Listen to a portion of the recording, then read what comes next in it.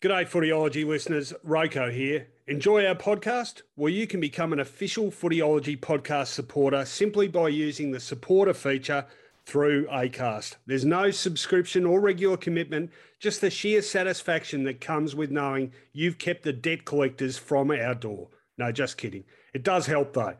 If you want to get started, you just need to follow the support this show link in the show description. Thanks again, and now let's get on with it. Welcome to the Footyology Podcast with Rowan Connolly and Mark Fine. G'day everyone, welcome to the Footyology Podcast. Our summer series continues in the lead up to the national draft, bit over a week away, pretty late one this year. Of course, everything's been pushed back because of the dreaded coronavirus, and that's something, fortunately, here in these parts, Melbourne town I'm talking about, we're worrying about that a lot less after, today, our 33rd day in a row of zero cases, zero deaths, and looks like we've just about stamped the dreaded thing out. So well done, Victoria. But, everything going back in the calendar a fair bit, fairly late finish to the pressing football affairs of 2020. As I say, very good morning to my Footyology co-host, Mark Fine. How are you going, Finey? I'm very well. Well done, all of us, for having 33 days without any coronavirus cases. I mean, look, in this country, we measure our cases in one here, one there. It's a completely different world beyond our shores. We have no idea how, I wouldn't say lucky we are. No, we are lucky that we're an island, so we can manage it better than countries with borders, land borders that are shared with other countries. But good management, good discipline means that we are a nation apart. And boy, oh boy, are we lucky for that. We are indeed. I'll tell you, something else just occurred to me then. Someone should be keeping account on how many days since we've had to put up with Joe Hildebrand on our TV screens. But I saw a vintage rant from a couple of guys on the Sweetest Fruit, is it? Or the Sweetest Plum podcast. An epic rant about Joe Hildebrand, formerly of Studio 10 fame, and his, let's say, preponderance to annoy people, none the least me. So someone start putting a tally on how many days have been Joe Hildebrand free on our TV screens, because they are times for celebration as well. I'll tell you what else is a time for celebration, Finey. It's that moment you're venturing through the streets of Albert Park and you walk past a certain fast food establishment and go, I'll have me one of them. What would I be talking about?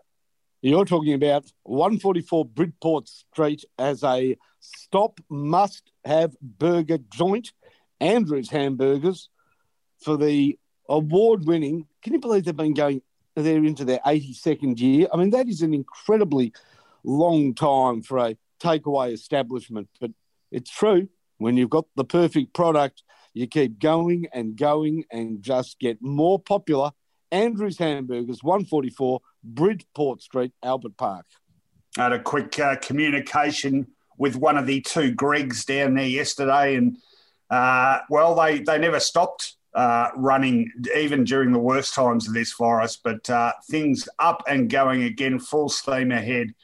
Best burgers in town, the delectable soft yet firm buns, the tender meat patties, the vegetables beating with garden freshness, and any condiments you so choose to embellish your burger with. It's all there for you. The best burger, not only in Albert Park, not only in Melbourne, not only in Australia, not only in the world, in fact, not only in the universe. There are burger joints on Mars that don't hold a candle to Andrew's Hamburgers, 144 Bridport Street, Albert Park.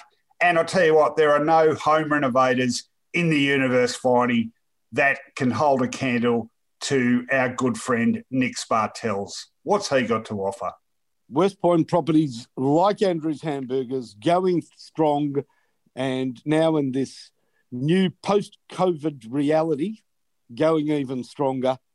If you're just considering a home reno or a new home build in the inner southeastern suburbs of Melbourne, contact West Point Properties because they have an eye for detail and a hands-on approach and, quite honestly, a never say finished until the job is perfect attitude. That means that you'll get the very, very best from the best.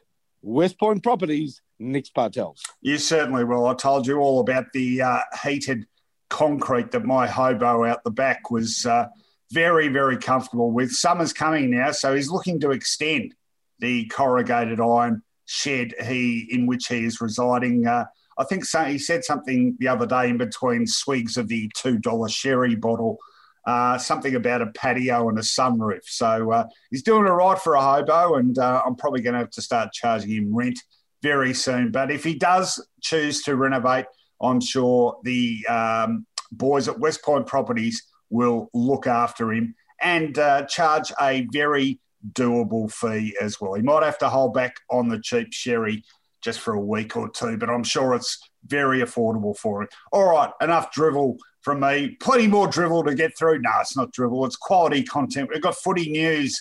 We've got life hacks. We've got vinyl and video going back to a year in the late 90s this week. And, of course, the rant. It's all headed your way starting right now. On Footyology Newsfeed. Well, like I said, the draft coming up in about a week.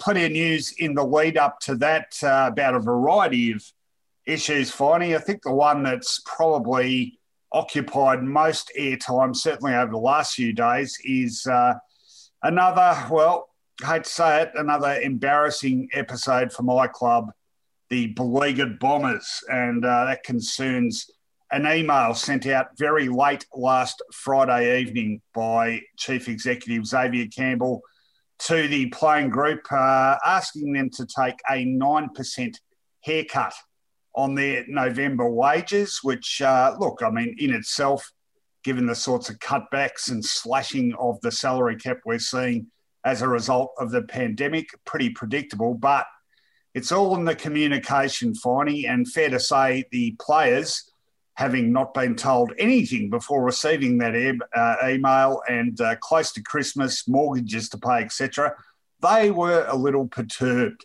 to find that in their inbox just as they prepared for their weekends, straight on the phone to the AFL Players Association, and someone else got straight on the phone to the media, who embarrassed the Bombers severely, fair bit of backpedalling in light of that.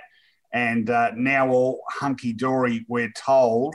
I don't know how easy it'll be to recover the breakdown in, or further breakdown in faith between the playing group and the administration.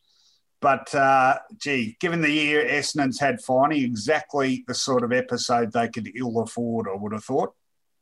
Yeah, I'd be very careful if I was involved with the Essendon Football Club opening up my Secret Santa this year.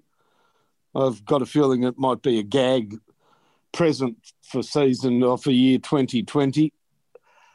As you said, look, pay cuts have been part of, we know, the horizon for footballers, especially with reduced salary caps. But these matters have been well communicated to managers, and I think players from most clubs are aware of where they sit financially. Once again, there is something not quite right at the top at Essendon. And given that they go into this draft with a very strong hand at 6, 7 and 8, surely they want to welcome 3 very talented youngsters into the club, with those youngsters feeling as though they've been picked by a strong club, and Essendon are traditionally a strong club, a powerful premiership-winning club and historically a very wealthy club. So whilst the finances aren't a matter of necessarily something in their hand, it's more a TPP matter, you still would love Essendon to have righted the ship post-season without this wobble. I guess it plays out, luckily, in the post-season, and I don't think, Rowan, that it will have any ongoing... I don't think there'll be a negative knock-on, in other words. I think they can sort this out. The football is football. Finances are finances. You just don't want something like this lingering for too long. Publicly, they've said it hasn't.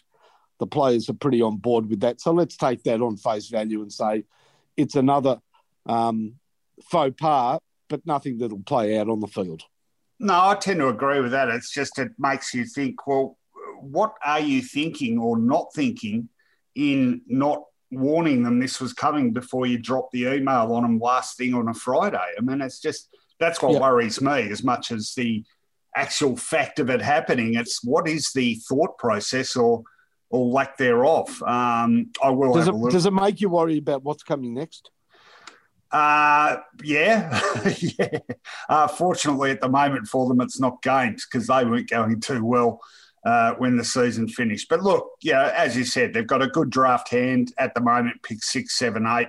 They've traded in a couple of decent players, Caldwell, Peter Wright, Nick Hines. So hopefully that's the start of a turnaround in fortunes. But, gee, it's been a pretty ordinary 12 months or so. Another good sign for them, actually, was the news on the re-signing of key forward James Stewart on a 2-year deal. Pretty interesting one, Stewart, because he had shocking groin issues in 2019. In fact, didn't play a game the entire year. He was sort of in that Joe Danaher boat, and things are looking pretty rocky for him. But when he finally came back into the fray about halfway through this year, he actually performed pretty well. Probably played an extended run of the best footy he's played for the Bombers. So a lot of hopes pinned on him for next year. He and Peter Wright, of course, Danaher now not there. He'll be holding the fort. So some reasonable news there for them. Do you have any particular view on James Stewart? I'm a huge rep for James Stewart. I really think, given that they've only just re-signed him, it means that he was a player sort of potentially up for grabs for another club during that trade period. That would have forced Essendon's hand. They just had to re-sign him.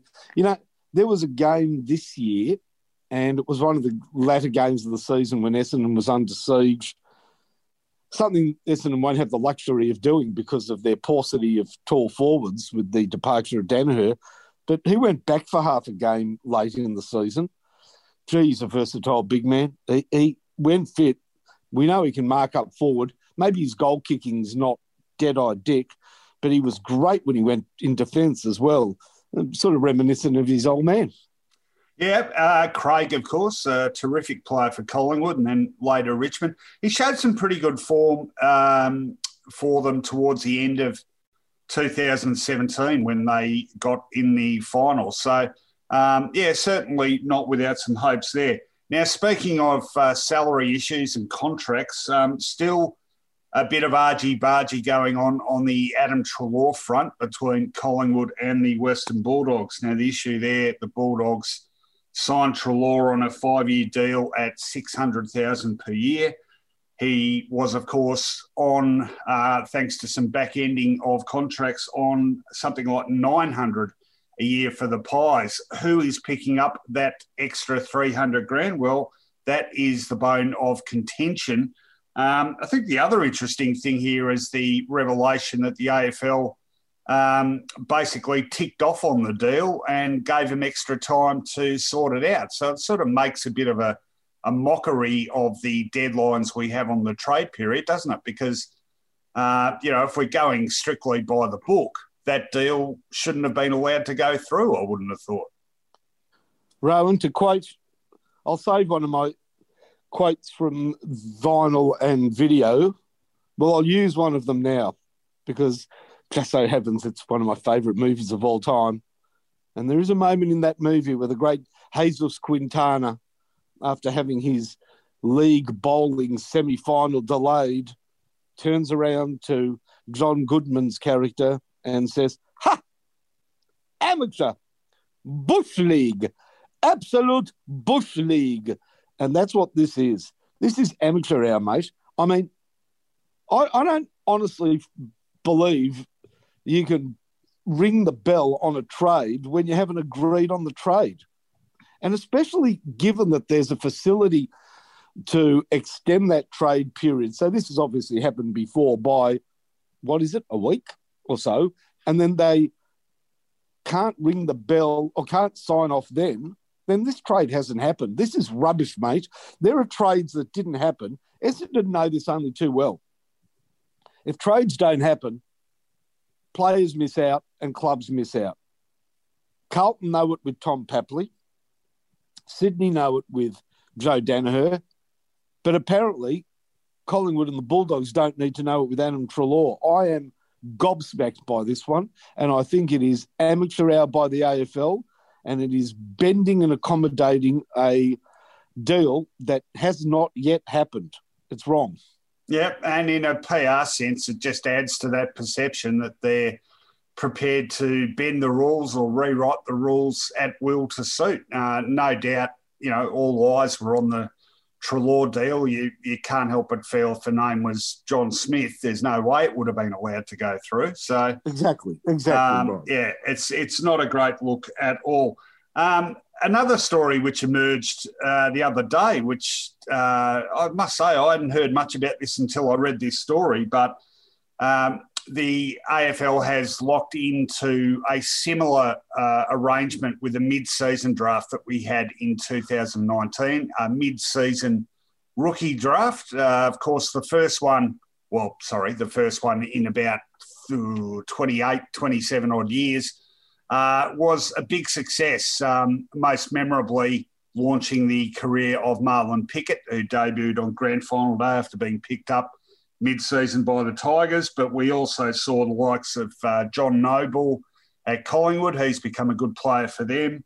Of course, David Noble's son. And Will Snelling at Essendon, who has won himself a new contract on the back of form he showed since being picked up in mid-season 2019. So it's already proved a useful vehicle for launching some careers. But the surprising thing about this story was the AFL reportedly pushed pretty hard and had, perhaps surprisingly, some tacit agreement from clubs and even the AFLPA about instituting not just one, but 3 mid-season drafts. One to be held after round 4 of a season, one after round 8, and one after round 12. And it's not going to happen, don't worry. But I read that and I just went, what? I mean, for starters, you're talking about several not insignificant domestic competitions, the Waffle and the Sample for starters, who are already stuffed around by the 1 mid-season draft, let alone 3. That would just throw your season's planning into absolute chaos. And just this sort of belief that there has to always be something happening in the background, whether it's fixturing or speculation about a night grand final or, the draft, is not the game enough. And Finey, as you know, I think we both get a bit tired of the endless pontificating and writing and commentary about contracts right through the season, even when the finals are on. Imagine that with not only the national draft, the pre-season draft, but 3 mid-season rookie drafts. I just don't see the need for it. For so long it's been, if your list suffers through injuries or whatever, it's just tough luck. This sort of bailout option right throughout a season, the damage it had caused to domestic leagues, it's just crap. And fortunately, it's not going to be happening. But again, the mere fact that it's been thought of fills me with a fair bit of fear and anxiety. Rowan, your kids are all grown up now. I've still got the youngest is 13, so she's still pretty young. In fact, can I just send a quick cheerio to David, who has now finished his VCE exams and is down at Phillip Island drinking himself to death with a group of close friends. So I'll be picking up his body in a few days, I think. Anyway, carry on. Yes, well, that's what they do. So, and we don't either recommend it or approve of it. And I really don't. I don't think either of us are big drinkers. I don't drink. Well, I basically don't drink. Yeah. So where do they get it from? They're probably from us, but not hereditary, just we give them angst. It's a coping mechanism. Yeah, that's right. So, kids, you don't get young children to decorate a cake. You see, you give them a cake, they decorate it, and they get to a point where, okay, that's it, job's done. But children have to keep on adding more and more and more and more and more until the cake's ruined. Have we got children in charge of the AFL? Really? What mind says 3 rookie drafts other than the child's mind that just says if a bit more is good, then a lot more is better. Then even more must be better again, without any constraint or notion that there comes a point in time where there is too much. And this is a perfect example. Now, if it's a thought bubble, then it should have remained a very private thought bubble. If it actually reached a point of serious discussion, then we've got problems as to the top end of AFL administration. What clubs need 3 cracks at a rookie draft to explore the world of rookies once their lists are finalised? I mean, there's just not that many rookies. Where were they going to go? And we know that the first port of calls are the secondary competitions, the new Eastern Seaboard competition, the Sandford, the Waffle. They know those competitions. They'll do that in one draft. Maybe the third draft wasn't a rookie draft. It was a Wookiee draft where we actually went into outer space and were drafting creatures like Wookiees and Ewoks into the into the AFL because... the Wookiee draft. Yeah. Because by crikey, if you can't get it right in one rookie draft, I wonder why you need a second and a third 4 weeks and 4 weeks after that. Crazy thought bubble stuff. It just shows a flagrant disregard for any tier of football below the AFL. And it's cutting off your nose to spite your face. All you're doing is weakening those competitions beneath the elite standard, one of which you've just, there's an argument you've stuffed that up anyway. I'm talking about the VFL. They're now this new sort of Eastern Seaboard competition. I mean, they've gone to some lengths to rework that. And then what? With, by the way, rules that borrow from AFL, and apparently the games Cluedo and Squatter are now part of that competition. What are you getting at there? Well, they're just trying different rules, isn't it? Testing ground for a game like Australian rules football? Correct, yeah. No, that's a very good point, actually. So all those things sort of serve to weaken the foundations of those lesser competitions, not to mention the sort of neglect that's been going on at absolute grassroots level, which anyone who's involved in a suburban or country competition will tell you about. So I don't know what the thinking is there at the moment, but it's pretty bizarre. All right. So just on that, Rowan, isn't the time right for a breakaway competition that is in no way connected to or beholden to the AFL? I mean, I reckon the time is right, say, for Victorian clubs that were VFA clubs, standalone clubs, to say, you know what, we don't need to be party to your feeder competition or your experimental rules competition, and we don't need to be travelling up to Aspley or up to Southport to further your needs or to satisfy the needs of a second team from Brisbane or from GWS. We'll go it alone. I think the time is right, really, for that sort of independence, and I wouldn't be surprised if there are moves afoot. Well, we could get 12 Victorian clubs breaking away. We could play 6 games on a Saturday afternoon at Lake Oval and Windy Hill and Junction Oval. It sort of sounds a bit familiar to us, doesn't it? Well, you've got to wonder. It's a strange football world we're living in. Now, a segue to our next item. One man who grew up like us, finding in the days of the old suburban competition, but bowing out of league football at the age of 64. That is Jeff Walsh, who has had a long and storied career in football administration. He started out at Fitzroy, as a matter of fact, went to Carlton as, I think, recruiting manager there for quite a while. then to North Melbourne as football manager and later on CEO, and then 2 separate stints at Collingwood as football manager for 7 years, which took in their 2010 premiership, and then another stint of 5 seasons until now. And he's a feisty man, Jeff Walsh. I think most people in the footy media have got on pretty well with him, but he's certainly not backward in coming forward if he's annoyed with you. In fact, one of my earliest dealings with him, finally, this is back in, I think, about 1995. He just started at North Melbourne and obviously hadn't prepared himself for Dennis Pagan's well-known media paranoia. And I was going to did an interview with Robert Pyman, who had just started at North, and the interview went pretty well. I was pretty happy with it. And we were about to put it in the paper and get a call from Jeff Walsh saying, look, Dennis has torn me a new one. We need you to not run the interview. And I sort of stood my ground. I said, well, sorry, mate, we can't leave a whopping big hole on page 3 of the sports section. And we had a decent old Donnybrook, it's fair to say. I think most people have at some stage, but a good football man, very highly regarded by not just media, but players too. He's one of those good sort of heart and soul football people that every club needs. So well done to Jeff on a great career. Yeah, go on. I had plenty of dealings with Jeff. Great to talk to.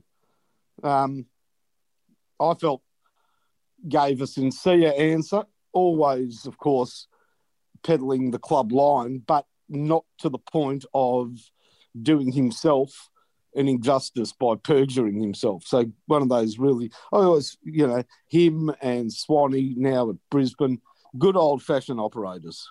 They are indeed. And another segue, David Noble, of course, has been at Brisbane for the last 5 seasons as their football manager. Now, of course, North Melbourne's new senior coach. Well, his replacement in that football operations role at Brisbane is a guy called Danny Daly, who people may or may not know, but I like this story. This is the rise of a guy who doesn't have any great significant football playing background, but universally respected as a very, very knowledgeable football person. I first ran into Danny when he was working at North Melbourne as a opposition analyst, and one of a lot of people in that role, and they tend to be not of any substantial playing background, just very knowledgeable football people who end up becoming great fonts of knowledge for their clubs. And Danny worked at North Melbourne.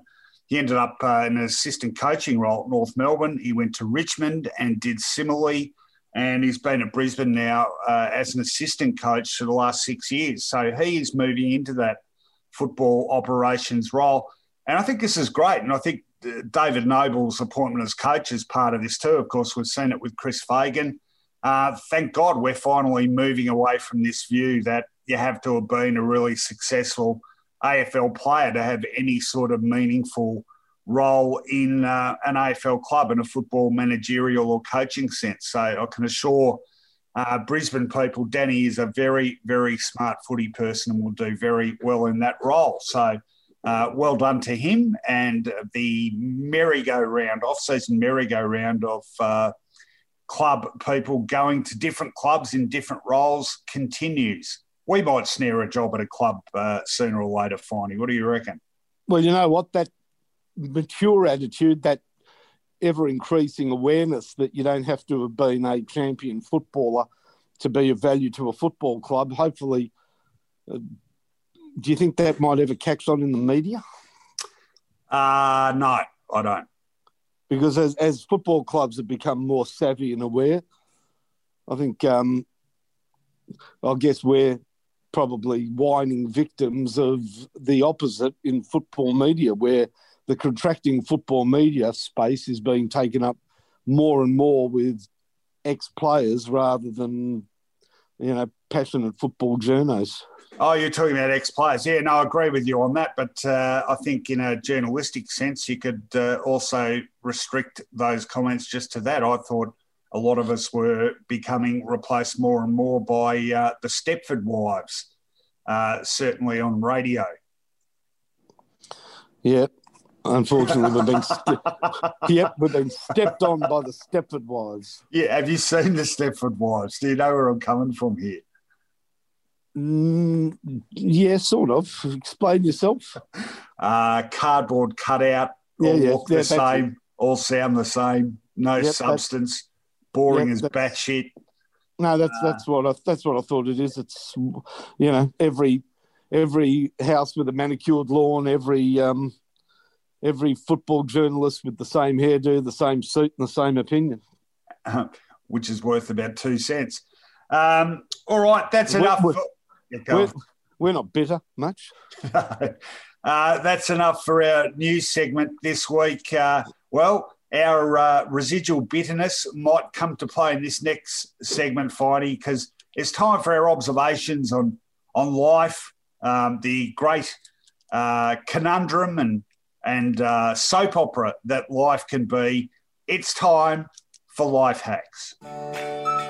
Life Hacks. Building a better world. All right, Finey, I'm not sure what arenas your life has ventured into this week, but here's a snapshot of mine. I'm going to start with a real-life case study. I had a minor-ish medical procedure done last week. It involved being an outpatient for a day, but I had to have a general anaesthetic and preparation and blah, blah, blah. So I had a decent crack at the healthcare system in a small, Glen Iris private hospital, in fact. And not for the first time of late, it made me realise what a wonderful service our healthcare workers provide us all. And talking about doctors there, obviously, but specifically nurses. I reckon nurses are the greatest people on earth. They do their jobs because they have an innate sense of caring for people, and that is reflected in the wonderful work that they do as a group. And hopefully the pandemic has driven this home, but they are so underappreciated. And obviously it's come to light in the pandemic. These are people who have put themselves in danger every day they do their jobs. And a lot of them have got sick and some of them have died. If that doesn't drive home just what incredible work they do, nothing else does. They're horribly underpaid too as a group for the wonderful service they provide to the community. And that is something that I'm getting bigger and bigger on, that as a society, we've got our pay structures completely arse about. The people who should get paid the most tend to get paid the least. But I went into Glen Iris Private Hospital for the day, and I dealt with a whole range of nurses and doctors, and they're all fantastic. And it's a job you can't do unless you really are motivated to help people. I want to send a quick cheerio to one nurse in particular, Kamala, actually the same as the new American Vice President, except she assures me it's pronounced Kamala. I had a great chat with her, and she was wonderful to me, as were all her colleagues. So big thank you to the nursing staff at Glen Iris Private Hospital. You're all saints, I reckon, putting up with the conditions and the danger that you do, and your care for people and consistently going above and beyond the call of duty is a wonderful thing. And I think we should all be far more grateful than we are. And hopefully after what we've all been through in 2020, that will have a lasting impact on how we view the whole healthcare profession, because they are incredible people who do a fantastic job. That's my first life hack. Finey, what's yours? China. Hack number one, China.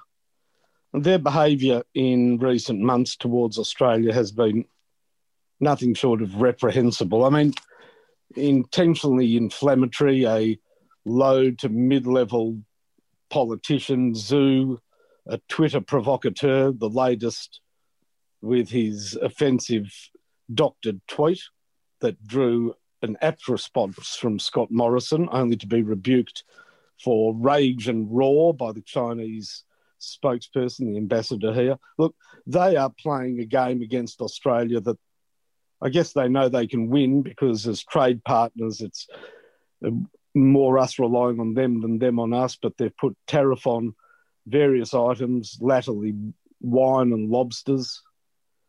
The bottom line is they are behaving towards us. My take is that it's a gambit, that they're behaving as they would against the Americans had they the positioning or do so, and maybe sending a shot across the Americans' bow. This is what's coming your way. We'll take it out on one of your closest allies. But we can't stand for it. And very rarely do I ever look to Pauline Hanson for any advice on how to behave or act in a political sense. But her call to boycott Chinese-made products over the Christmas period, I think, is well placed. I mean, enough's enough. I really think that we don't make for a good kicking, a punching bag, and it doesn't go with our national psyche, and it shouldn't go with the way China's behaving towards us. So whatever action we take in retaliation, be it personal or national, I am all for.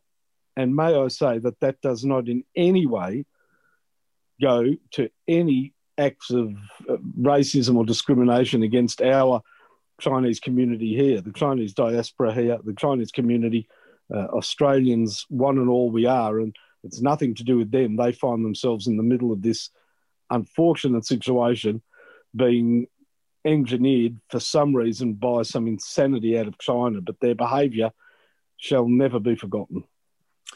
Oh, finally goes political. There's a role reversal for us. I've done the sort of life observation. You've made the political statement. And look, I tend to agree with you. I think we have to be careful about our response. I don't think we can be all swagger and bravado without thinking it through, but there's a point at which a line has to be drawn. So in essence, I agree with you. All right, my second one. Now, this is back on a footy bent. There is a terrific piece on the Footyology website, which has gone up today by our own Michelangelo Rucci, and it is in the lead up to the national draft on December 10. Fantastic overview about the whole drafting philosophy and how dramatically it's been compromised, really ever since day one, which is all the way back. And there's been a bit of rewriting of history here. Most of us sort of think the draft started in 86, but there was actually an early version of the draft which only lasted 2 years in 1982, or the end of 81 and end of 1982. And an earlier form of the draft operated then. And the first person drafted into league football was actually Melbourne wingman Alan Johnson. So there's one for the trivia books. But I think this piece, it's really worth a read. I encourage you to read it strongly. But it makes the point that, the philosophy of the draft is a good one. And it's you take the reverse ladder order and the bottom team gets the first pick, et cetera, et cetera. But it's never really operated like that. And in recent times, the amount of compromises made to that fundamental draft philosophy are such that the thing, even on one level, it's barely understandable. It's long since got out of my grasp, the thing about, points and, the bartering that goes on there, the bidding for academy selections and et cetera, et cetera. It's so difficult to understand, but more significantly than that, it just compromises the whole intended impact of the draft from a fundamental philosophical level, where you sort of start thinking, well, what's the point of it? Now, among other things, this is just a sample of the amount of compromises that go into the draft now. 17-year-old access selection. We've had 3-year non-registered selection. We've had the Brisbane, GWS, Gold Coast, Sydney academies, delisted free agents, compensation picks for free agency, now compensation picks to Gold Coast, father-son picks. I think most people think that's a good one. Fair enough. GWS incentive rule selection with 17-year-olds. International and local talent access picks. New South Wales scholarships. Priority picks. Special assistant selections. Zone selections. Rookie elevations. There's more. Said free agency picks. The Northern Academies. The special assistance package to Gold Coast.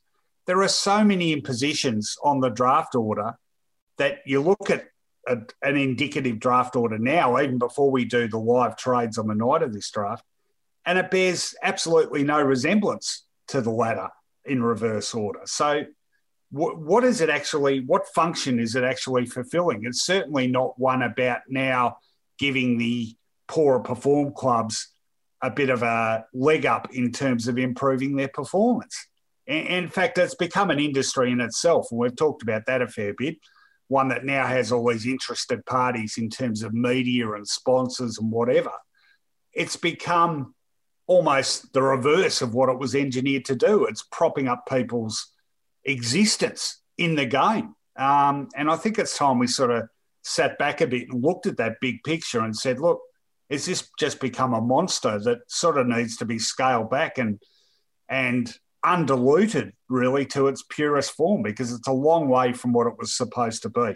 It's an excellent piece by Michelangelo Rucci on the Footyology website. Check it out. I urge you strongly to do that. All right, Finey, you're number 2. You know that this was sort of told many years ago in the cards what was going to happen in the draft? In what way? Told in the cards, Rowan. Because when I started collecting footy cards, it was 66 cards to the set, and you just collected 66 cards and put a jigsaw puzzle together on the back.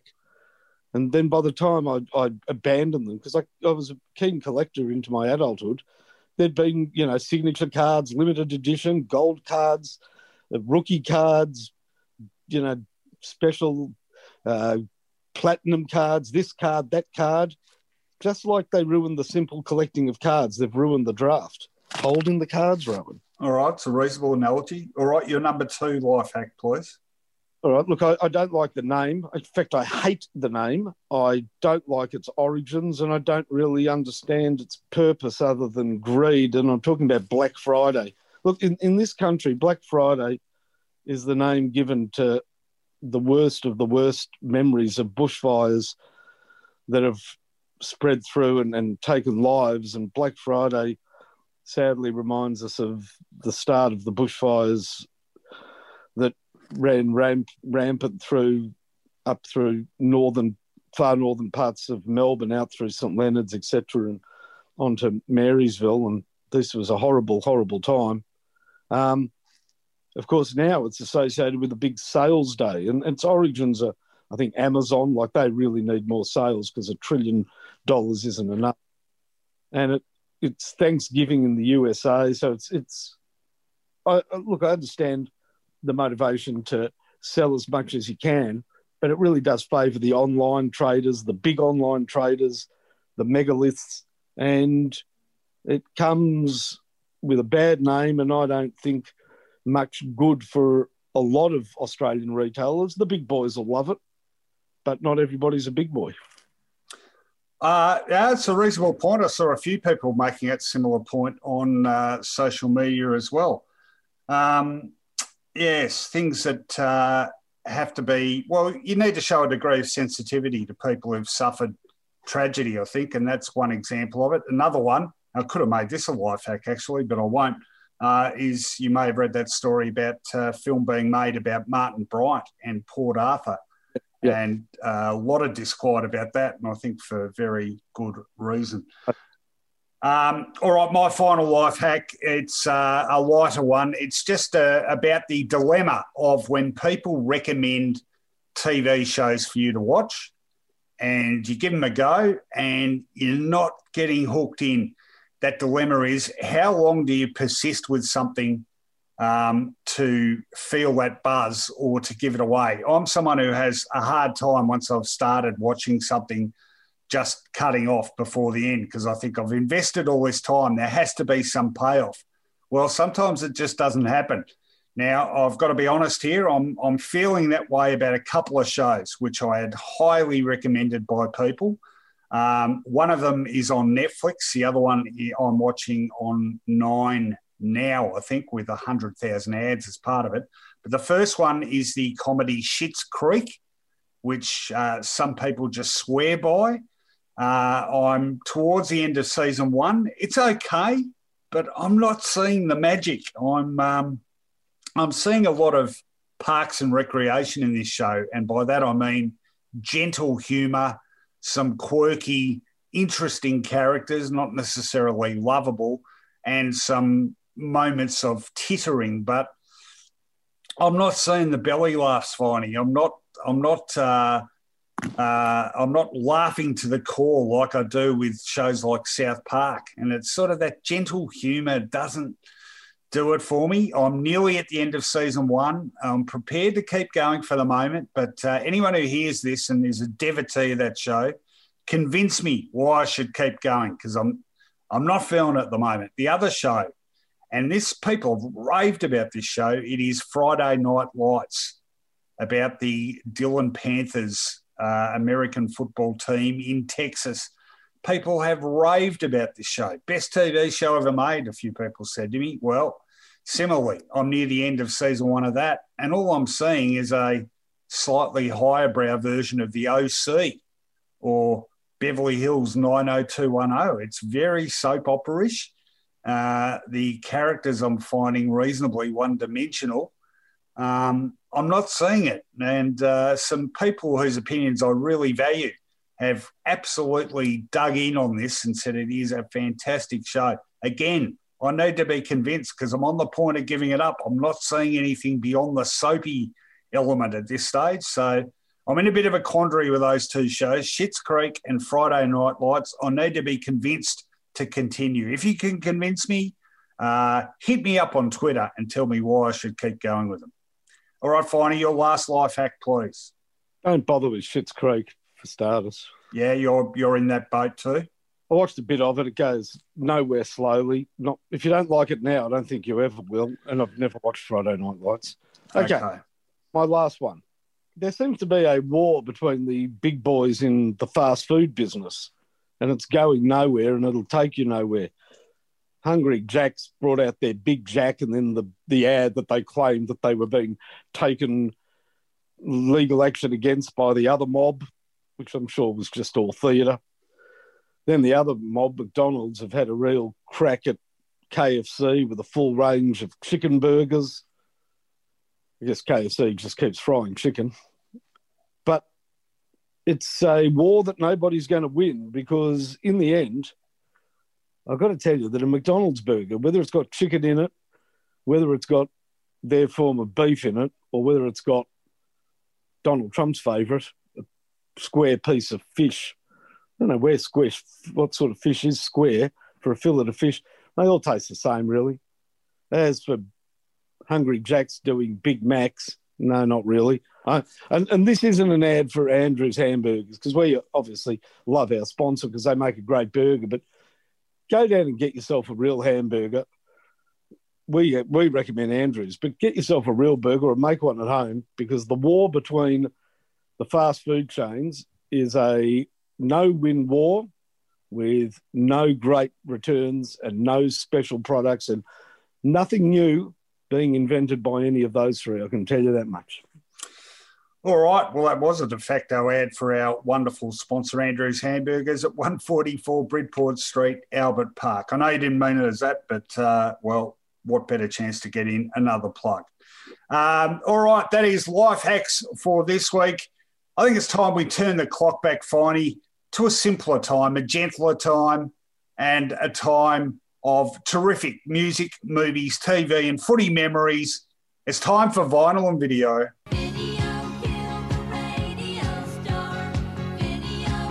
Vinyl and Video.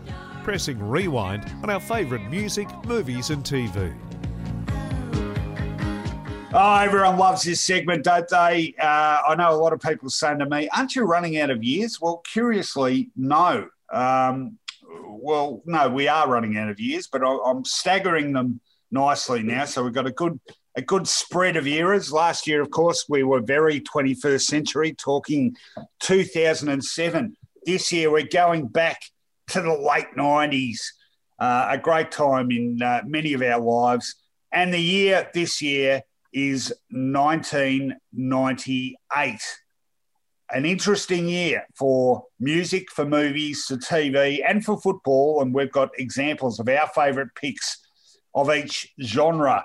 Let's kick off with music. And I'm going to throw it to you to open the batting, Finey. Hopefully you've brought an album with you and not just some pissy single of some artist you couldn't be bothered researching further. What have you got? I've got a single. Good man. Couldn't find a single album in 1998 you liked? No, because this is a really good song. And by the way, our magnificent producer, Damon, will back me up on this. So up yours, Rowan. Okay. It's a bit of a favourite of his as well. It's a really interesting song, bit of a one-hit wonder for the band, but it's got a backstory that's most interesting and a song that I really like. So the song is called The Way by Fastball. And I don't know whether our listeners are familiar with it, but it's worth a listen to. It's got a bit of a feel of, and when I first heard it, I thought, I've heard this before. It's a sort of band production number music, maybe out of the 60s, that was really popular to sort of dance music back in the early 60s. But it's not. It's a modern piece from 1998. And it tells a bit of a tragic story, but it tells it in a happy way. Now, The Way is the story that lead singer of the band Fastball, Terry Scalzo, heard this story on the news about a couple. Now, they were the Howards, Layla and Ron, I think Ron Howard, we've got Raymond Howard, Layla and Raymond Howard, an elderly couple, Layla's early Alzheimer's and Raymond recovering from brain surgery. And they set out from their home in Salado, Texas, to nearby Temple, Texas, for a Pioneer Day church gathering. They never made it. Even though it was only a short drive, 2 weeks later, they were found hundreds of kilometres away, sadly dead, in their car at the bottom of a ravine in Arizona. Nobody knows how they got so far off course and why they didn't stop and ask for help or just kept driving hundreds and hundreds of Ks. So the song's about this couple that lost their way, but the kids, the children of the elderly couple, quite like the song because it talks about them sort of driving and finding eternal sunshine and eternal happiness. It's a bit of a sort of a spiritual song, a little bit mystical, but with an interesting backstory and a really catchy tune and a great song, The Way by Fastball. That is a very interesting story. When you talked about the car being found at the bottom of a ravine, I started conjuring images of Thelma and Louise and the climax to that movie. I wonder if it was they had some fantastic last adventure and then said, let's end it here, and plunged willingly to their deaths. That is all right. Well, I will go and check out that song. I have heard of the band Fastball, but got to say I haven't really heard any of their work prior to you mentioning that song. So I will check it out. Okay, I have come up with an album. Now, just before I go with it to some other big albums of 1998, Hole brought out Celebrity Skin. That was undoubtedly their biggest work. Of course, Courtney Love fronting up Hole. Fatboy Slim, I threw in one for you, Finey. I know you like your dancey stuff. Fatboy Slim, You've Come a Long Way, Baby. That was pretty big for him back in 98. Pearl Jam brought out Yield. Pretty tepid sort of album in my view. Probably the beginning of their jumping the shark, if you like. And locally, Powderfinger, who people have been talking about a fair bit lately. People hope to see them reform for the grand final. They brought out Internationalist, which was a pretty big album for them. I have gone for a local album, but not by a big or well-known band. Or when I say well-known, I reckon there will be some of our listeners familiar with this band. the late 90s was a very fertile period for Australian rock music, Finey, and there were some big acts, and there was another tier of acts below them who, due to the, I guess, proliferation of material and lack of imagination on part of radio programmers, never got the exposure they deserved. There were three great Australian bands, in my view, all of the late 90s that should have been a lot bigger than they were. One of them was a band from Sydney called Finiscad. One was a Melbourne band called Pollyanna. And the third in this trifecta is another Melbourne band called Violetine. Now, these were great bands. If you ever listen to any of their stuff, you'll see what I mean. Violetine, what sort of genre was it? It was pretty straight ahead rock, a bit of a punky edge, but very melodic at the same time. These guys could really sing. They had some great catchy hooks. They only had one album, and it came out in 1998. The album is called Small Speaker Joyland. I can't even remember how I stumbled onto it. I used to see a lot of these bands on the ABC show Recovery, fronted by Dylan Lewis on Saturday mornings. There's some great live footage from that show, incidentally, on YouTube. I dug up a performance from the Mark of Cain, in fact, last night. But Small Speaker Joyland is the album I'm talking about. Violetine, they were a three-piece, frontman, bass player and vocalist Glenn Lewis. Great album. Highlight tracks for me, Fuzzin' Over, Buzz, Birmingham, Any Day, Burning Sun, Find a Place, and You Know. It had several singles and some great video clips as well. Check it out. Melodic, punk pop almost. Three-piece band, Violetine. Only the one album, but a very, very good album it was. I still play it regularly. Did go and see them live a bit. They supported a reasonably well-known American band, Buffalo Tom, who came out here in about 99. Violetine supported them, and I've got to say, blew them off stage. So they were very accomplished live as well. Favourite album of mine, Small Speaker Joyland by Violetine. Let's talk movies. Finey, what do you got? Well, I've got one of my all-time favourites, one of the all-time greats, and I wrote this up as part of my top 50 movies on Footyology's website. So I'm going to do a potted version of that review, if you don't mind. I don't mind at all. It is my favourite Coen Brothers movie of all time, and that is saying something. It is The Big Lebowski. So it gets my nod, despite a plot that goes in many directions without ever making it to Conclusionville. Don't try and make sense of the plot, because it doesn't make sense, and the Coen brothers have admitted such that it really doesn't stand being put under the magnifying glass. It's a story about the dude, a society dropout set in 1990s California, and that's a time and a place that is willing to accommodate society dropouts. He's a pot-smoking, white Russian drinking, 10-pin bowling layabout, and life's pretty easy for him, but of course in a Coen Brothers movie, nothing is that straightforward. So he's got a cross or two to bear, and one of them is his 10-pin bowling teammate and best mate, Walter Sobchak. Now, the dude is played by Jeff Bridges, Walter Sobchak by the great John Goodman. Walter Sobchak is a Vietnam vet. He's a big mouth, gets him in constant trouble. In fact, he's a highly observant Jew, even though he's not Jewish. He was just married to a Jewish woman, and that's a form of marriage at that. So just shows what sort of person he is. They get in all sorts of trouble because of confusion over the name Lebowski. He is the wrong Lebowski. It goes in a million directions. And one thing that is common amongst all the characters, just about to a person, there might be one or two exceptions, is that every character in this movie is incredibly self-centered and selfish.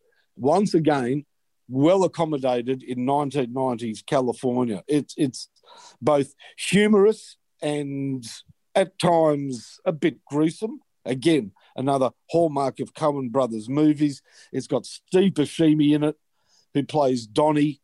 You can count. There's actually a bit of a YouTuber on how many times John Goodman character says, "Shut the F up, Donnie." But basically everything Donnie says is replied with that rather terse retort. It's got great standout characters like John Turturro's Jesus Quintana, who I quoted earlier on in the program. I don't know. I feel as though in my world, you've lived under a rock if you haven't seen The Big Lebowski, but a lot of people haven't.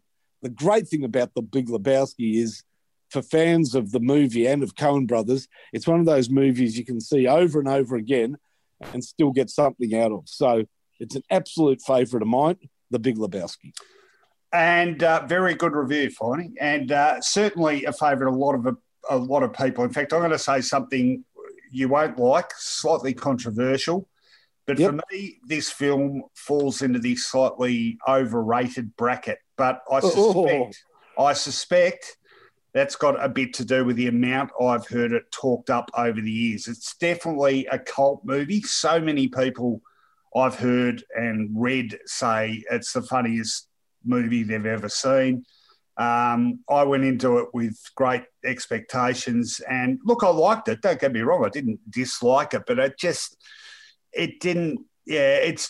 for me, it was a little too self-consciously different. And that, for me, I find is a bit of a trait of Coen Brothers and also Tarantino.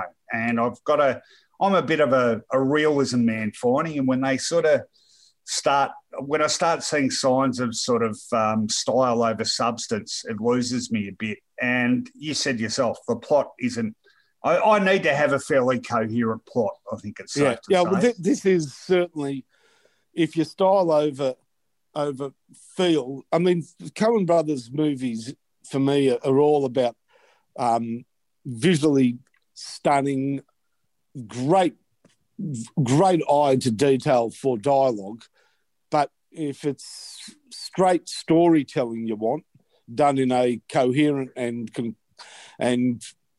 sort of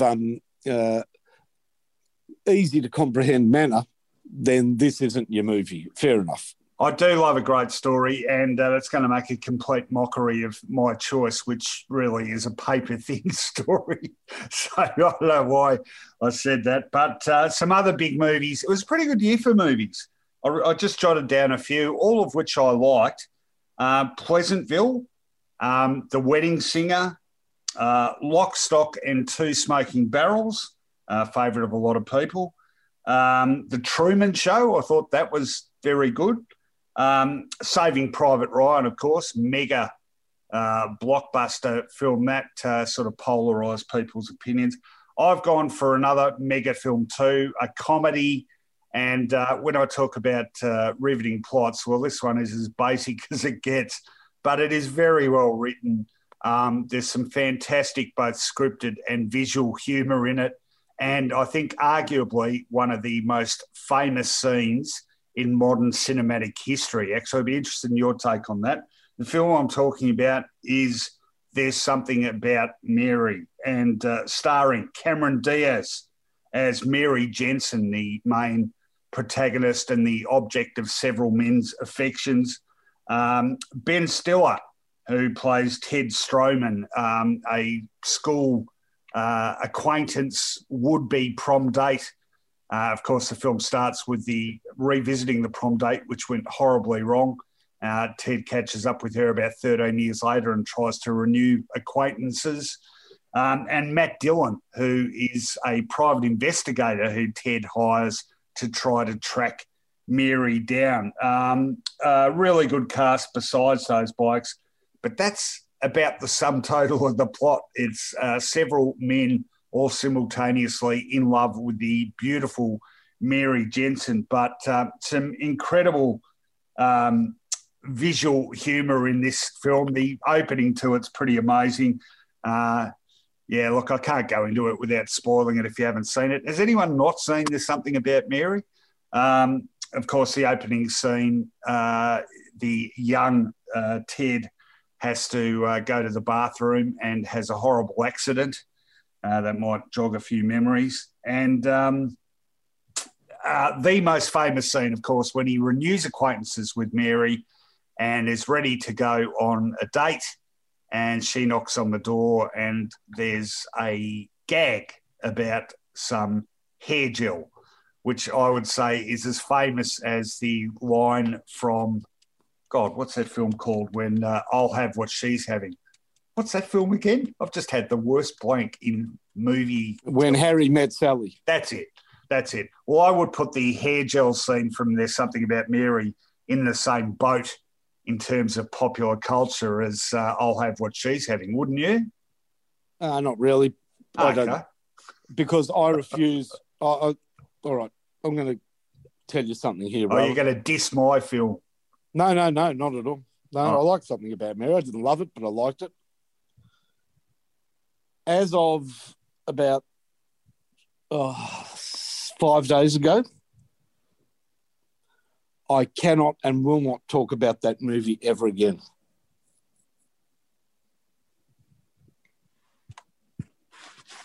You can work it out. No, I just thought I'd see how long that dramatic pause could last for. That could be right up there among the longest pauses for dramatic effect in the history of podcasting. So I think we're going to leave that one in, Damon. Okay, I've got to work out why you won't watch that again. What was once funny is no longer funny to me. All right, hang on. And I'm telling you, it ain't funny. It's horrific. Okay, all right. I think I know where this is going. Knowing you, I am now going to guess that you don't need to guess. You have recently caught your penis in your zip. I said I'm not going to go into it, but it ain't funny in real life. It's horrific. Well, simple. And I can tell you, only something in the well, let me tell you, when you are caught in that situation, you are under extreme pressure to come up with a solution. And I'm telling you, it is an effing nightmare, mate. And somehow, I don't know how, I remembered something that I'd seen somewhere once before, and it worked, and it was a bloody miracle. And that is, I applied soap. And I used soap from one of those hand soap dispensers to the zipper, and the zipper just completely opened up and I was freed. And I'm telling you, it's a bloody nightmare, mate. It is an absolute catastrophic disaster otherwise. All right. Well, can I give you a very simple solution? It's called wearing some underpants. Yeah. Well, on this occasion, being forced to get the front gate to where we live, I slipped on a pair of shorts. The doorbell went, and I've got to go all the way out of the house to the gate. And that's all I did was slip on a pair of shorts and then had a friggin' disaster. Oh, well, at least it was that scene that you recreated and not the famous hair gel one, because I don't think any of our listeners could have coped with the imagery involved there. All right, thanks for that wonderful anecdote, Finey. And there you go. There is the film. There's Something About Mary. It is very funny. It's very slapstick. It's certainly not highbrow. And it certainly doesn't have a complicated plot. But it is a very good film, and I liked it a lot. All right, let's do TV. What do you got for us? 1998 TV. I wonder whether you know this program, actually. We've never discussed it, but it's actually one of my favourite shows of all time, one of my favourite comedies, with not only the simplest premise ever to a TV show, but the simplest execution of a premise. Could you imagine a show that ran for, I think it ran for 7 or 8 seasons. Actually, no, not that many. The original series ran for 3 seasons, and then there were quite a few Christmas specials. The entire premise of the show is a family sitting on a couch watching television. Have you seen the Royal... Gogglebox? No. I mean, that is sort of reality TV. This is scripted comedy. Written by Caroline Aherne, who sadly has passed away, and Craig Cash. And they were two of the main stars in the program. Carolyn Ahern was actually an English girl who moved to Australia and went back to England to film this program. It's called The Royal Family. Oh, yeah. Yeah, no, I think I've certainly heard of it, and I think I saw a couple of episodes. So, yeah, I'm sort of familiar with it, yeah. Yeah, it's sort of foul-mouthed Jim Royal, a ruddy-nosed, sort of that alcoholics-nosed father sitting at the in the main seat in the house. They just watch TV. It doesn't show what they're watching, criticising the world. His wife, Barbara, her mother, who really steals the program, and his daughter, his son-in-law, who's a friggin' idiot, and his son. And they just are basically a Manchester family. You know, he pots the father's, you know, has a comment about everything. There's a bit of a potting machine, and it's just a very funny look at life, a bit of a layabout husband. Yeah, that's, you've got to watch it to understand how the comedy works, but it actually works beautifully. It's all beautifully timed and very British. I know some people who don't like British comedy for some reason. Some people don't like American comedy. You're going to have to love British comedy to love this. The Royal Family, spelled Royle.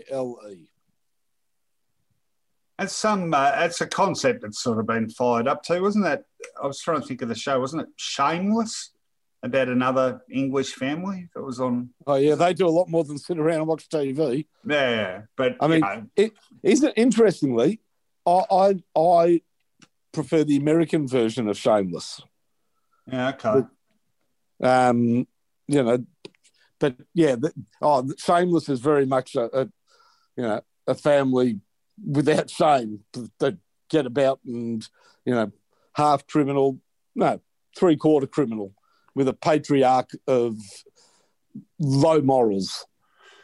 All right, well, my TV choice for 1998, I'm going local again, support your local artists. And this show established a strong cult following, did pretty well in the ratings too, from memory. It was only around for 3 seasons between 98 and 2000, but was revived last year by one of the commercial networks.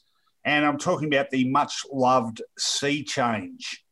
Fantastic cast. This would have to be one of the best casts assembled for an Australian production, I would have thought. Sigrid Thornton, David Wenham, William McInnes, John Howard, no, not that one, the actor, Tom Long, and Kerry Armstrong, who I'm always slightly perturbed to see bob up in anything because she reminds me strongly in a visual sense of my better half, Abigail. Do you see that resemblance, by the way? Oh, you'd have to be familiar with Kerry Armstrong. I know both. Yes. Yeah, I think there is a resemblance there. Anyway, Sea Change. It's a pretty simple premise. Again, Sigrid Thornton's character, Laura Gibson, is a high-flying city lawyer whose life comes apart when her husband is found guilty, simultaneously found guilty of fraud and revealed to be having an affair with her sister.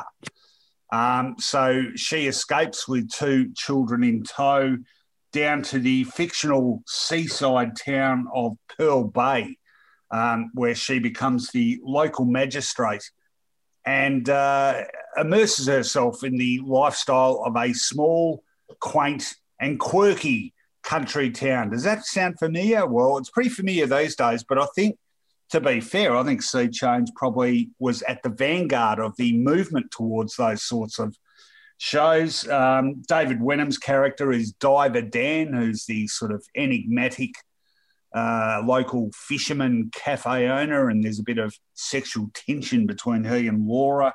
William McInnes plays a returned investigative journalist, Max Connors. John Howard plays the crooked town mayor, Bob Jelly. The lovely Kerry Armstrong plays his beleaguered wife.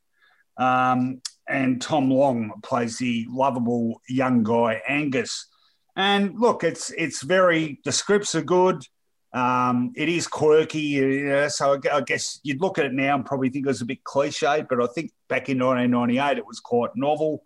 And the characters, I like the characters. You do. You empathise with the characters. And I think that's what was the great strength of the show.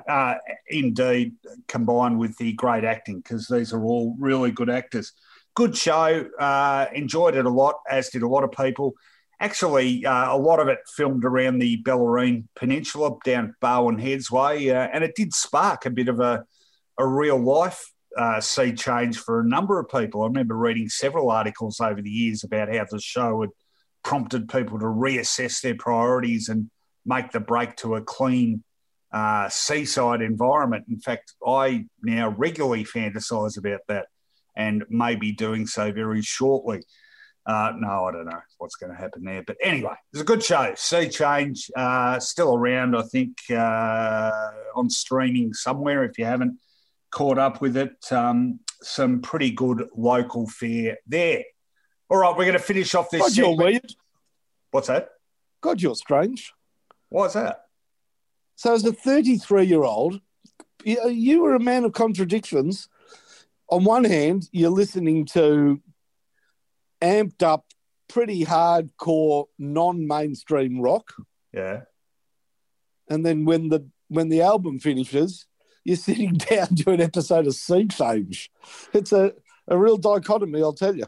Well, I did, you're talking about someone who got married at the age of 23 and yet came from a non-conventional family upbringing. Yeah, I'm a man of contradictions, Finey. I'm very hard to categorise and very difficult to get along with, hence my succession of doomed and toxic relationships. Well, this really is the confessional edition of Footyology, isn't it? Actually, this is not even true. I've only had 3 long-term relationships. One was quite successful for a long period of time. The one that's still going is, I think, reasonably successful. And the one in the middle was an absolute bloody nightmare, which I might talk about one day when I'm feeling brave enough and the person is successfully on the other side of the globe fronting a Fox News program or something. I think that's quite likely, to be honest. Couldn't happen quick enough either. All right, let's talk footy. What's your footy memory from 1998? Well, I loved him, still love him, feel for him. Don't think he's ever going to be appointed a senior coach, unfortunately. The great Robert Harvey went back-to-back in Brownlow medals. And, yeah, it's tainted a bit, unfortunately, the year, Chris Grant probably should have won the Brownlow medal, but that doesn't take away from the great Robert Harvey. And I think it's a wonderful achievement to have been awarded back-to-back Brownlow medals. Hang on, wait, just correction there. Chris Grant should have won it in 97. Sorry, 97, that's right. But again, that sort of taints the back-to-back nature of it. But yeah, 1998, he was a comprehensive winner of the Brownlow medal. And I just think, I feel a bit underrated, even though generally accepted as, a great midfielder. They talk always of, during that era, of Buckley, Hurd and Voss. Well, I guess it's my St Kilda bias, but he was just a magnificent player. His delivery was underrated. He didn't have the maybe power depth of kicking of a Nathan Buckley or Voss, and he might not have had the versatility of a Hurd, and he might not have had the premiership status of Michael Voss or of James Hurd. But boy, his evasive skills, his incredible engine, and his ability, every game that he played in, his consistency, I think, puts Robert Harvey right up amongst those 3 superstars of football. And for mine, dual Brownlow medalist, capped off with that great 1998, is testament to a wonderful footballer. No, I agree. And I agree with you that I think he is underrated in the pantheon of greatness. I think a lot of that's got to do with his nature as a person. He's just so quiet and introspective, You wouldn't even say media shy, because he's always been quite prepared to do media. And I've always found what he's had to say on footy insightful and interesting. It's just his manner. You know, he just doesn't have that sort of assertive personality. And I think rightly or wrongly, that sometimes has a lot to do with it. But he was at the peak of his powers, and it was a pretty good era for St Kilda, that one. And not surprisingly, he was at the forefront of it. So, good call. My call on 98 is grand final. Number of reasons. I think it's underrated as a spectacle, this one. Pretty amazing turnaround in the second half from Adelaide, which, like Robert Harvey, also went back-to-back, 97, 98 flags. But a number of remarkable things about this achievement by the Crows. Number least, they finished fifth on the ladder in 1998, 3 games behind North Melbourne, who were the standout team all year, along with the Western Bulldogs. Lost their first final by 8 goals, which in the current system would see them eliminated week 1, but under the old system they survived. Promptly turned it around and beat Sydney in Sydney. Absolutely smashed the Western Bulldogs in the preliminary final by, I think, 68 points. And then on grand final day, went in rank underdogs against a dominant North Melbourne. And in North's great era, and North fans will agree with this, the best football they ever played was, in fact, in 1998. Geez, they were a seriously good team. They'd strung a lot of wins together on the trot leading into this game. And it should have been over at half-time. The scores at half-time, North Melbourne leading by 24 points, Adelaide 4-3, North Melbourne 6-15. They should have been at an absolute minimum 8 goals up and game over. They stuffed themselves up. They shot themselves in the foot finally by, in the second quarter, kicking an incredible 2 goals 11. And you may remember some of these shocking misses. Wayne Carey that day ended up with 1 goal 4, famously bounced one along the ground rather than just kick it normally from about 10 metres out and missed in the second quarter. 4 goals. Basically, the Crows been kept in it in the first half by Ben Hart, who was outstanding in defence. Second half, massive turnaround. Andrew McLeod, dominant performance in the middle. He went on to win his second Norm Smith medal in a row, as in the second half, the Crows piled on 11 goals, 12 to North Melbourne's 2 goals, 7. In fact, this is the most incredible stat from this game. Do you know what North Melbourne kicked to the City end of the MCG in that grand final, Finey? Please tell me. They kicked 2 goals, 18. Wow. That is just...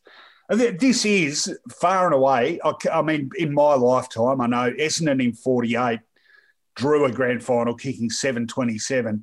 This is definitely second on the list for blown grand finals. The final scores, and in the end, Adelaide won by 35 points in the end, actually more than they beat St Kilda by, with a similar second half turnaround, 15-15, 105 to 8-22. 70. North Melbourne 7 behinds in the last quarter. They still had their chances then. Now, has there ever been a man more unlucky to miss out on a Norm Smith medal than Darren Jarman? He kicked 6 goals in the 97 win, 5 of them coming in the last quarter, couldn't win the Norm Smith medal. The following year, he kicked 5 goals, 3 against North Melbourne, pivotal to that second half comeback, couldn't win the Norm Smith then either. 11 goals in 2 winning grand finals, Darren Jarman. What a champion he was. Ben Hart, like I said, a really good player. Andrew McLeod goes without saying. Sean Wren, terrific in the ruck. Peter Caven played a really good game that day too on Wayne Carey.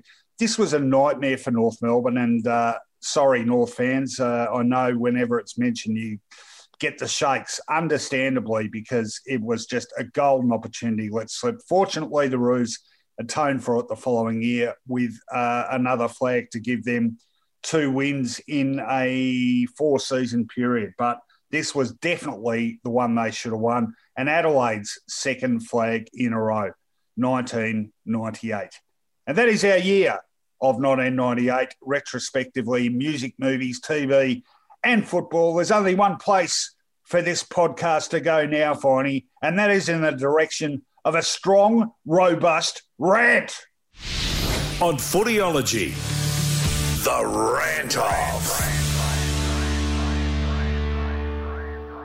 Okay, Finey, I hope you're in a good ranting mood. I've certainly had plenty of material to work with this week. As you might imagine, a little preoccupied with another balls up at my club. And I've got a few thoughts on that I'd like to share with everyone right now. Well, I hope you're going the full 100%, not taking 9% off. Yeah. Well, at least I'm telling you about it up front. All right, I'm looking forward to it. Watch out, Essendon. 1-2, here he goes. I'm pissed off with AFL clubs, Finey. Sure, COVID's hit the football industry hard, but it doesn't give them a right to try to wind the clock back to the days of the Industrial Revolution and the exploitation of labour. Did you see that story on Tuesday about Melbourne trying to squeeze up to 25 hours per week of IT work from eager graduates for nothing? They got called out on it pretty quickly on social media by a number of young people who've already been through the washing cycle of an AFL club, usually in the media department, where they generally work ridiculous hours for stuff all, then have all sorts of guilt trips laid on them when they arc up about it. Ask someone close to this show, Finey. Good on them for doing so, I say. It certainly had Melbourne's CEO, Gary Pert, on the back foot. He said, the club accepts that there were elements of the advertisement that worded poorly and lacked clarity, and we will ensure this does not occur again. For that, I reckon you can read, we got sprung. In fact, when I read it, it was in the voice of one of those villains in Scooby-Doo when they inevitably get caught and say, I would have gotten away with it if it wasn't for those pesky kids. But who knows how Essendon thought they'd get away with dropping a 9% pay cut on their players by way of a Friday evening email last week. Talk about bad timing.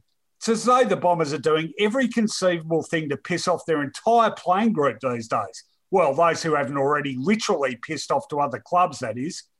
I've been hearing some pretty ordinary stuff lately about life out at the hangar, Finey, not just among the playing group, but the entire staff of the club.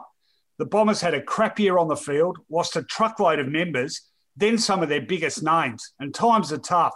Belts have to be tightened on all fronts. But even that still doesn't give you the right to turn the workplace into something out of a Charles Dickens novel. Seriously, Finey, I was out there the other day and I saw this queue snaking out of the kitchen.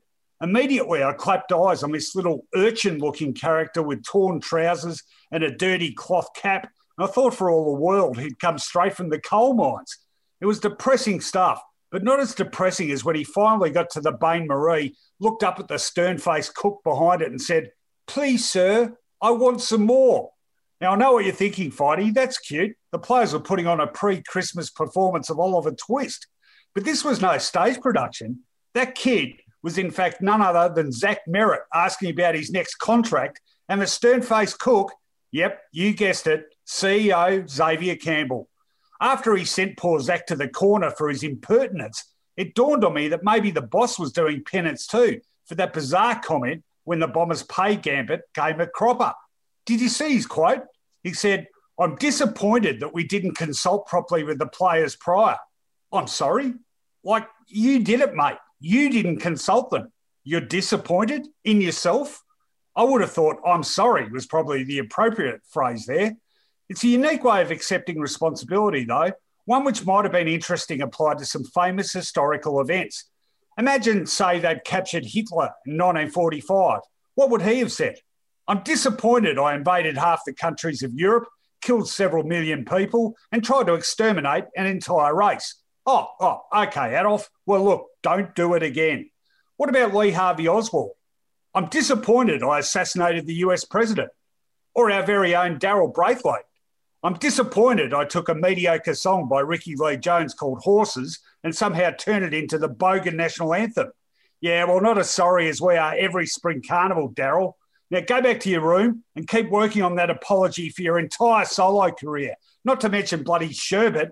And if you see young Zach Merritt on your way there, tell him to get a move on. These executive washrooms aren't going to wash themselves, you know. Now, gee, I was picturing, I've got to admit one thing, Rowan. When you were doing your rant, I was picturing Darcy Parish as the boy asking more. But, yeah, workhouse conditions down at, where is it, Essendon Fields? The hangar. Don't you think, I think Zach Merritt's got a sort of urchin look about him, although, no, I know where you're going with Darcy Parish. they've certainly both got the builds of urchins. I don't know what happened to the weights room at the hangar. I would have thought they would have spent a bit of money on it, but there you go. And, obviously a lot of people pleased I managed to work in Daryl Braithwaite as well. All right, I've got no idea where you're going with yours, but let's find out. I'm going to count you in now. 3, 2, 1, rant. What's been happening to Melbourne's weather recently? And by recently, I'm talking about the last week or so, where we've been, unfortunately, beset upon by humid conditions. I know most of us haven't been able to go to Queensland, so Queensland has come to us, and I don't like it. I'm a hot weather, cold weather person. I don't like the idea of yesterday being 28, tomorrow being 28, and the day after being an all-time high of 29. I can see why they say tropo from the tropics. It's not my way of living. I don't want to spend the rest of my life walking around in a bintang singlet, board shorts, half cut, trying to drink my way out of sweatdom. No, it's not for me. I don't know what it is, Rowan. Is it El Nino, El Nina, El Diablo, El McPherson? She did used to make me sweaty, but now I just think it's bloody annoying. As far as I'm concerned, I want Melbourne weather back the way it used to be. 4 seasons in a day, not one long sweaty day. I hate it, but of course my garden loves it. It's been growing like topsy. I get on the mower, I mow the lawn. I turn my back, the lawn is back. In fact, I never planted bamboo, but all of a sudden I got a feeling that I'm growing bamboo, pineapples and rambutan. Rowan, some people call it global warming. I call it global sweating, because for the last week and a bit, my globes have been sweating like buggery. Oh, we've had some shocking visual imagery this episode. We've had your todger caught in your zipper, and now you're talking about your globes. There's just nowhere left to go with you, Finey. It's just far too much information on your behalf, this particular podcast. I've got to say, though, you raise a good question. How much quicker does grass grow in summer than winter? It's unbelievable. I'm mowing it, and then the day after I'm thinking, did I mow it? And because you've got to empty the cactus, it fills up with this heavy sort of green grass. Are there any goats? Do people keep goats in Melbourne? I need a goat and 2 cows. Good synergy between our rants too. Of course, the mention of the bintang singlet inevitably conjures visions of drunken bogans at the Melbourne Cup Carnival singing none other than horses. And I think that's imagery we could all do better without. You know what I love about that song? I mean, it has been overdone to death, and you're right. It is the quasi-anthem of a drunken race crowd. Big, not much to be proud of there. But you always hear somebody go, it's not about horses. I haven't really listened to it all that carefully. I don't care what it's about. The fact that it keeps saying horses is annoying enough. I wonder what Ricky Lloyd Jones thinks of it all. All right, we're done here. Thanks for your patronage, everyone. As usual, we appreciate your support. We also appreciate the support of our marvellous sponsors, Finey, who you're going to plug again right now. You want a burger, a real burger, not one from those giant corporations that copy each other? Go for a joint that's original and best. 144 Bridport Street, Albert Park. Imprint this on your appetite. Andrew's Hamburgers. Simple, huh? And I'm also going to plug our great supporters, Nick Spartel and West Point Properties. You want it built well, West Point Properties and Nick Spartel. That was another dramatic pause. You've been the master of them this week. All for effect. All right. Thanks, everyone. And again, as usual, if you'd like to really help our little operation along, you can jump on the Acast supporter page right where you're listening to this, or you can patronise the Footyology website.